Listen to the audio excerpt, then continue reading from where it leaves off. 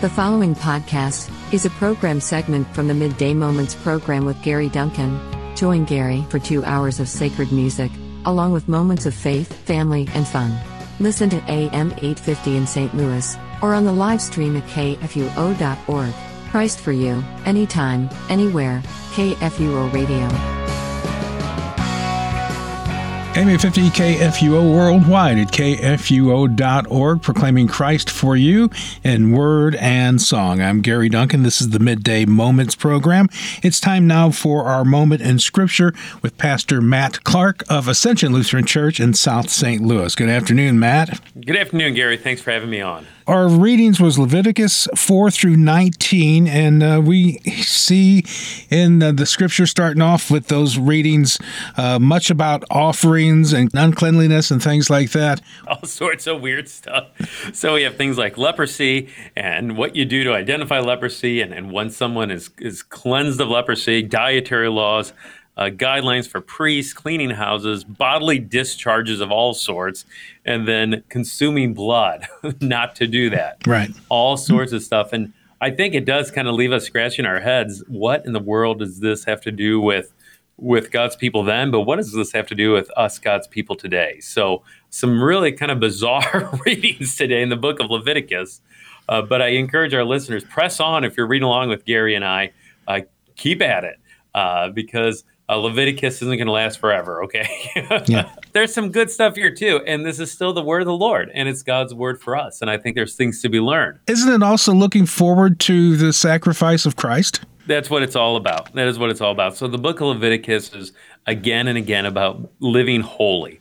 It says a number of places, you are to be holy as the Lord your God is holy. So Israel, the Old Testament people of God, and they're supposed to be set apart. They're supposed to be different from the pagan nations around them. And these laws are one of the ways in which they're set apart. They're different. They're distinct. But then ultimately, like you said, Gary, we always got to keep our eyes on Jesus because all of those sacrifices are, they do stuff then and there. They forgive, but they're all looking forward to that greater sacrifice of Jesus Christ because he's the only one that could truly be holy, right? The perfect Son of God. So he keeps the law perfectly like no one else could.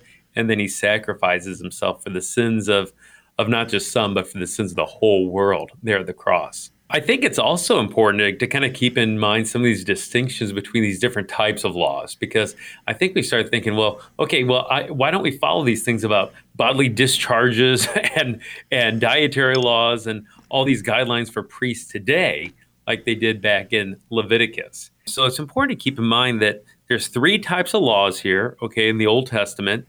You have the moral law. That's something that tells people about their duty toward God and toward others. There's the ceremonial law, which that has to do with the religious practices of Israel in particular. And then there's also the political law, which was sort of the state law of the Israelites. So you have those 3 different types of law. A lot of what Leviticus is dealing with are those ceremonial laws and those political laws. But today, really the only law that we follow, that we adhere to, that applies to God's people today is that moral law. That's what's written on our hearts, as the Bible says. That's what continues to apply to all people. That's what the 10 Commandments reflects too. That's what Jesus talks about when he says, love the Lord your God and love your neighbor. They're talking about that moral law. And a lot of the laws of the Old Testament, they were fulfilled in Christ. Exactly. So that's exactly why these Old Testament ceremonies and civil laws that applied to Israel but are pretty hard for us to comprehend today, they don't apply to us as Christians today or anyone else, since Christ's death and resurrection was all for us. So Jesus, like you say, Gary, he's the fulfillment of those things.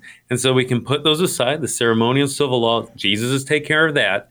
But yes, we still follow that moral law. We think of the 10 Commandments and loving God and loving our neighbor. So one other brief thing I was going to just comment about, Gary, I think is worth mentioning within this reading here is super important day, perhaps the most important day for the Israelites, is that's the Day of Atonement.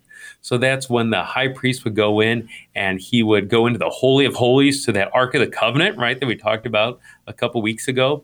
he would, and I think this is the most interesting part maybe, there's two goats. One would be sacrificed, and its blood would be sprinkled there on the mercy seat on the cover of the Ark of the Covenant. But then the other goat he laid his hands on it, placed the sins of the people on it, and then he would let this goat out into the wilderness and then would just run away. And you'd never see it again. So it's this idea that these sins are placed in this goat, is let out in the wilderness, and then just you never see it again. The sins are gone. They're just they're no more. And that goat is called do you know what that's called, Gary? No. The scapegoat. So we talk about scapegoats today, and I think most people, we use that term, we have no idea where it even comes from. But this is where it comes from. It comes from this Day of Atonement practice where the sins are placed in this goat, and it's just led in the wilderness. That's the scapegoat, right? That's what bears the sins of the people. So I think that's kind of a cool image too, and that's where we get that term from. It really is a cool image. Well, good. Well, I think that about covers it for today, Gary. Okay. I just encourage people to stick with the book of Leviticus. Keep on reading. Next week, we're going to finish up Leviticus. If you're reading along with us, Leviticus chapter 20 through Numbers chapter 8. Numbers, that book doesn't sound too exciting, but there's some actually pretty exciting stuff that happens in the book of Numbers. So keep on reading with us and digging into God's word more deeply. Would you like to lead us in prayer? Sure, I'd be happy to. Heavenly Father, we look at these different laws that you've set before your people Israel, and some of them seem confusing to us, maybe, but then they're made plain to us and illuminated by Jesus Christ.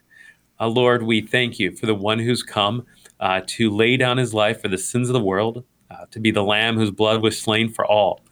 Lord, we thank you that our sins have been laid on Jesus, and that our sins have been removed for us as far as the east from the west.